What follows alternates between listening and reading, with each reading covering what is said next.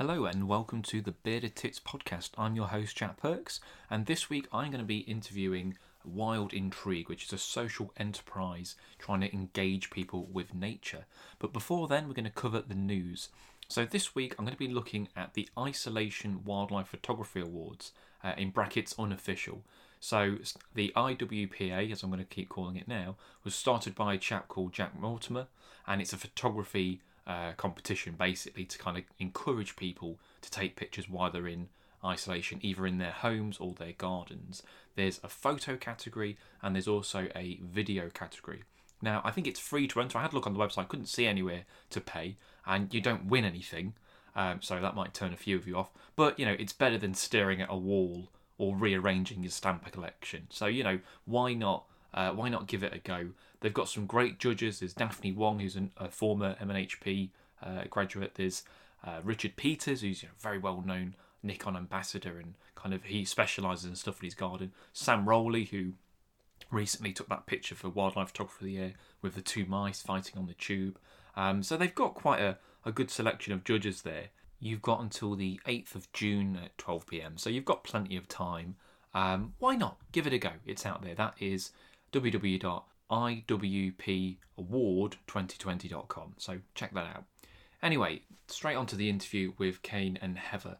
So we're going to be looking at finding alternative ways to engage people with nature. So here's the interview. So thanks for joining me, guys. How are you both doing under lockdown? We're doing pretty well, actually, aren't we? We've got nature around us, I think, which is helping a heck of a lot. Yeah, hedgehogs in the garden. I've brought some tadpoles in the tank inside, so that's keeping us amused. So yeah, it's nice to have a garden. Feel lucky to have a garden, really. Before we talk about wild intrigue, what's both of your backgrounds? You go. So I started out with sort of a love of nature.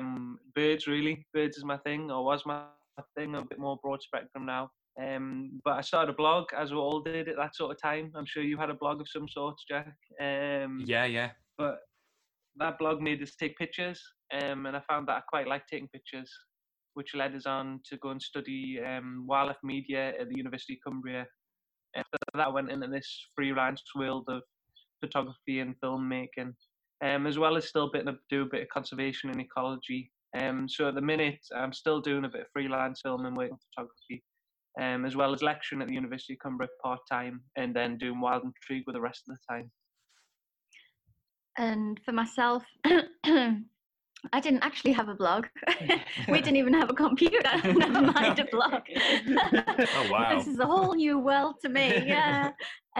So I grew up just trying to find enchantment in nature, I think. I was brought up in a town, and I just wanted to get out into nature as much as I possibly could, and that stayed with me, the kind of importance of no matter where you are.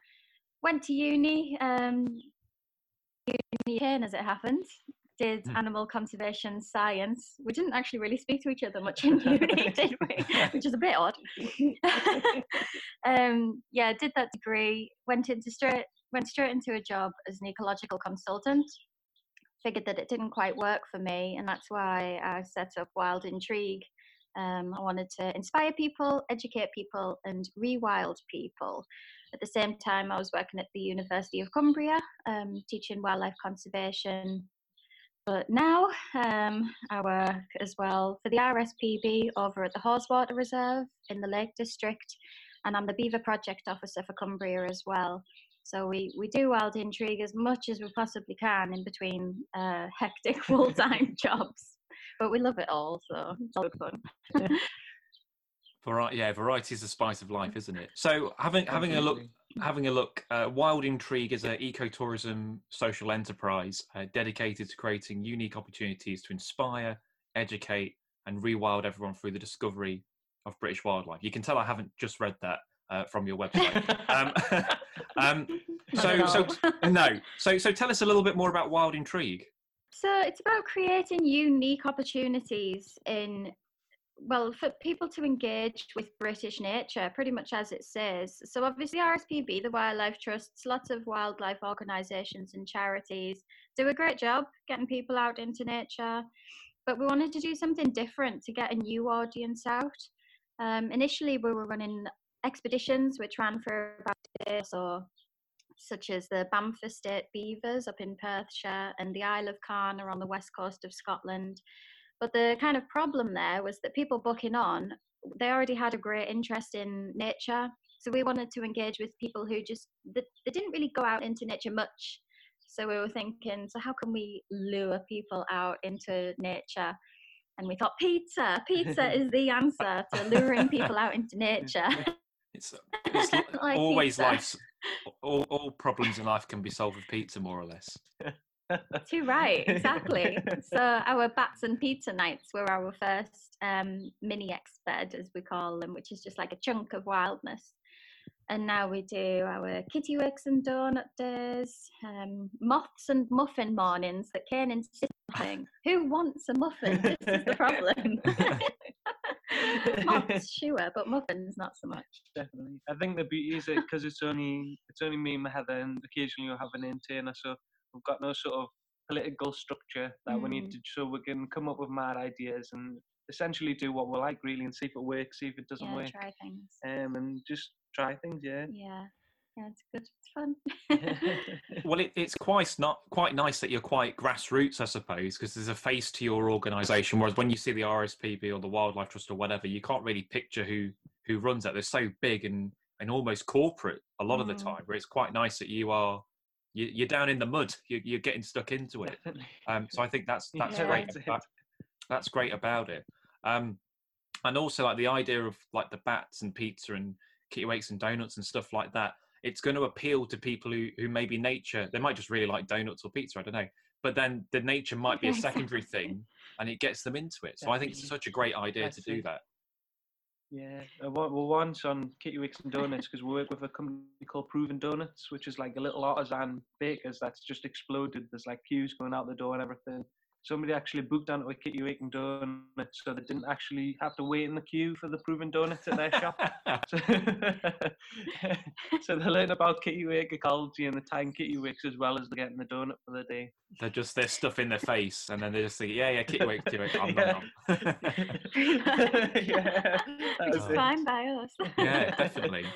But I mean, like, so my partner's not particularly interested in wildlife, but I could probably convince her to do something like that because you've got that kind of more.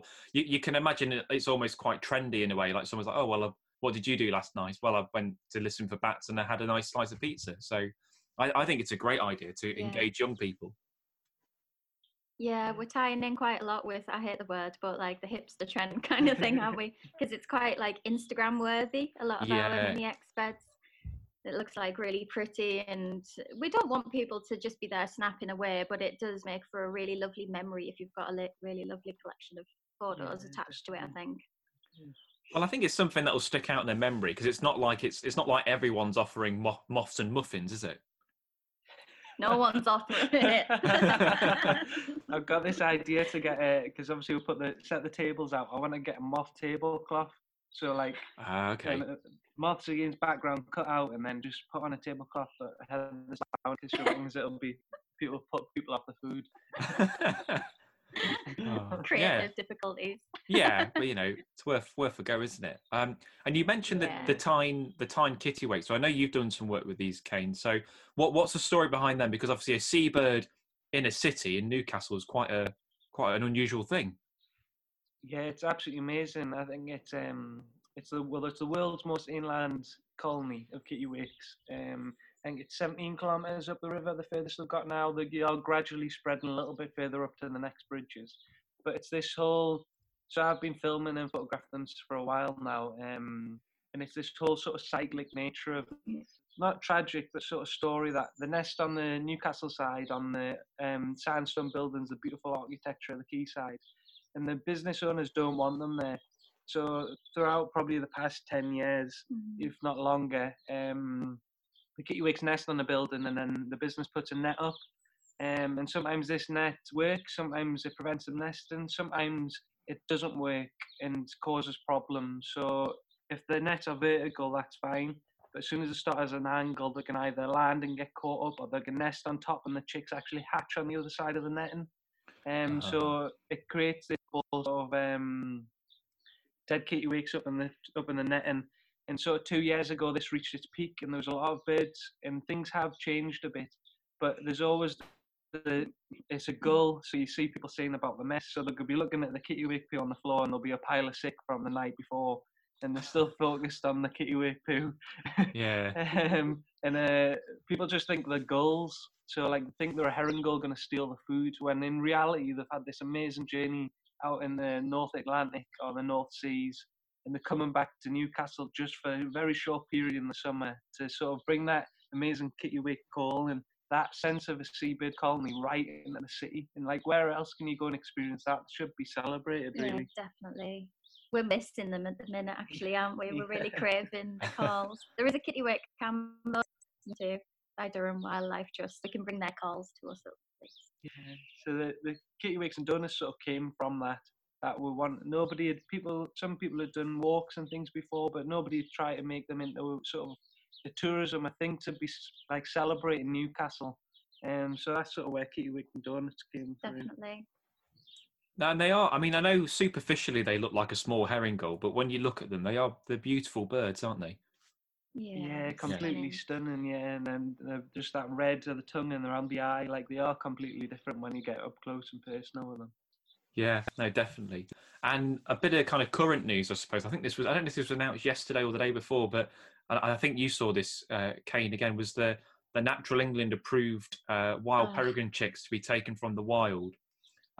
It's not something I know a great deal about, but obviously I just want to know what your two's take was on this. Yeah. It's disgusting. Yeah, it's ridiculous because as a kid, I sort of had a bit of nature, but I still spent a lot of time on the computer, and at the time I wasn't really getting on with my dad, so we went into falconry. Okay. So I actually flew birds of prey, and worked at falconry centre every weekend, probably from when I was 13 to when I was 18.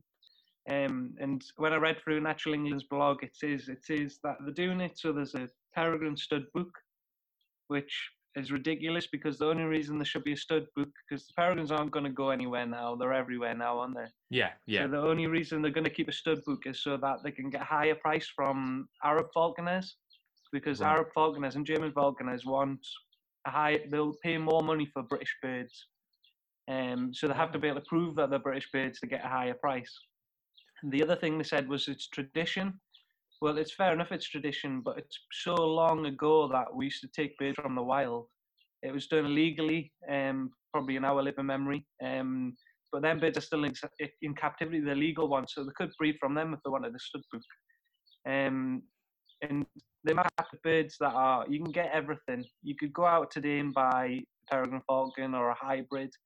And that was the last bit that really unnerved me, was that said that there would be a slight conservation positive in that there wouldn't be as many hybrids floating around in the wild because of these peregrine falcons. Well, that's ridiculous. We could go to the centre of Newcastle and see somebody flying a hybrid falcon on a playing field. So how could they possibly know how many falcons are out there, how many hybrids out there in the wild? Yeah, it's quite sad, isn't it, when you see these, when it's almost certainly kind of money orientated, but they're just painting it in a different picture. Definitely. I think the problem as well is Natural England is starting to lose its purpose even more so than previously. It's supposed to be kind of guardians of the countryside and representing natural England, and they're adhering to the kind of commands of a small minority of groups in numerous situations, the badger included. So they're just losing a lot of respect in the conservation community as well as with the public.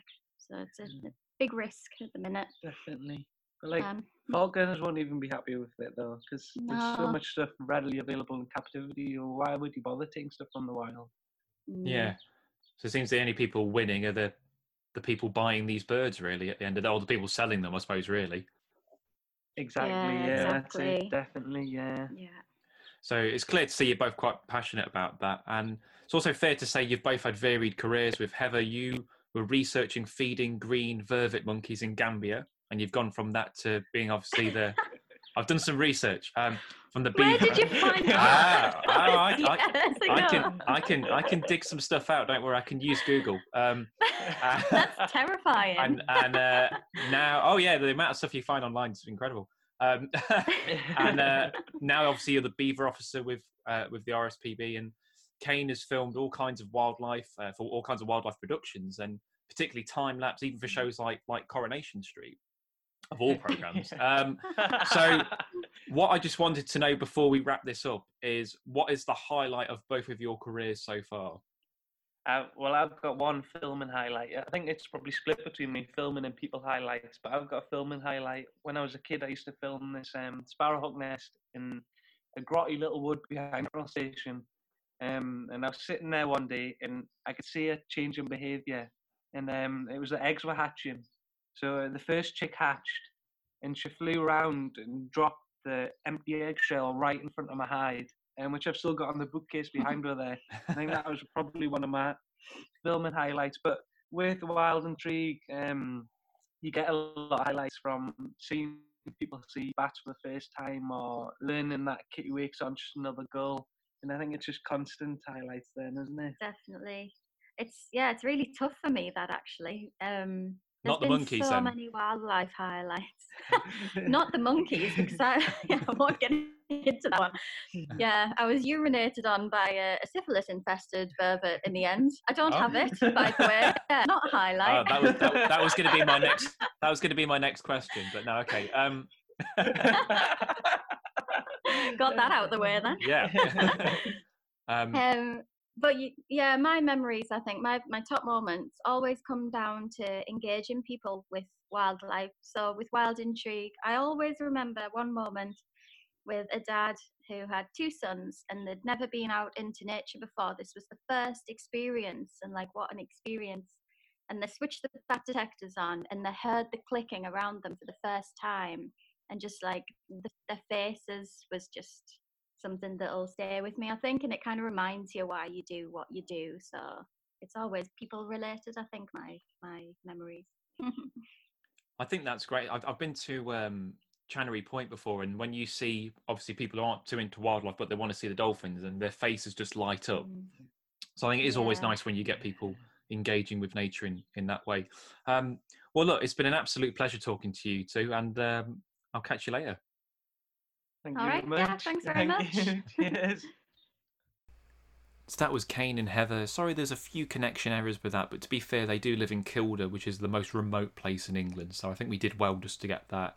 And I think that their passion and their enthusiasm shines through for the work that they do. So that's absolutely fantastic. So on to Nature Reserve of the Week. And this week, I'm going to be looking at Pensthorpe. Pensthorpe is a 200-acre reserve based in North Norfolk, and it's hosted Springwatch from 2008 to 2010. It's probably best known for its wildlife. It's probably best known for its wetland habitat, but also boasts hedgerows, woodland, water meadows, riverbanks, including the River Wensum, which is a beautiful chalk stream, farmland, breck and heath. So there's a lot to go out there. Mentioning some of the grassland areas, there's 80 species of grasses. If you like grass, Pensthorpe is the place to go.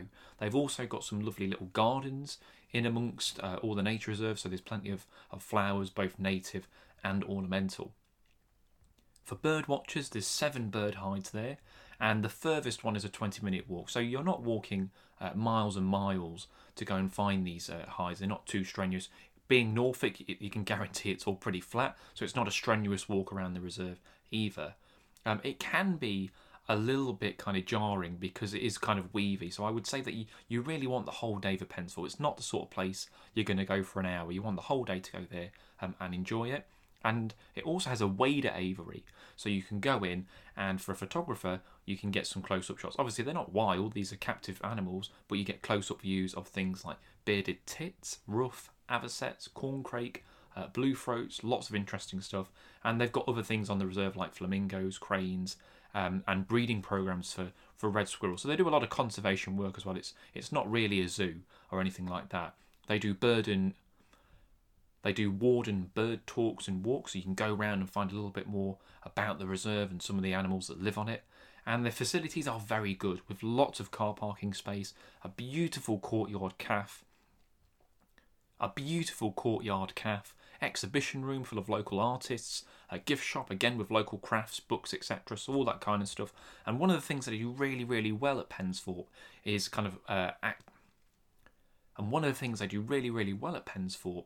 cater for children. So they've got a Wild Roots play area, which is 700 square metres, and they can just go, run riot in there, and maybe spark that interest in nature afterwards or before, can go show them some of the animals. And they've also got a very good pond dipping platform there. It's also a host for the Norfolk Birdwatching Festival. So that normally happens, I think, May time, and you get all the kind of wildlife celebs and stalls and things like that. So if you're in Norfolk, you've got a spare day, why not head to Pensthorpe? Anyway, I hope you've enjoyed this podcast, and I'll catch you in the next one. Cheers.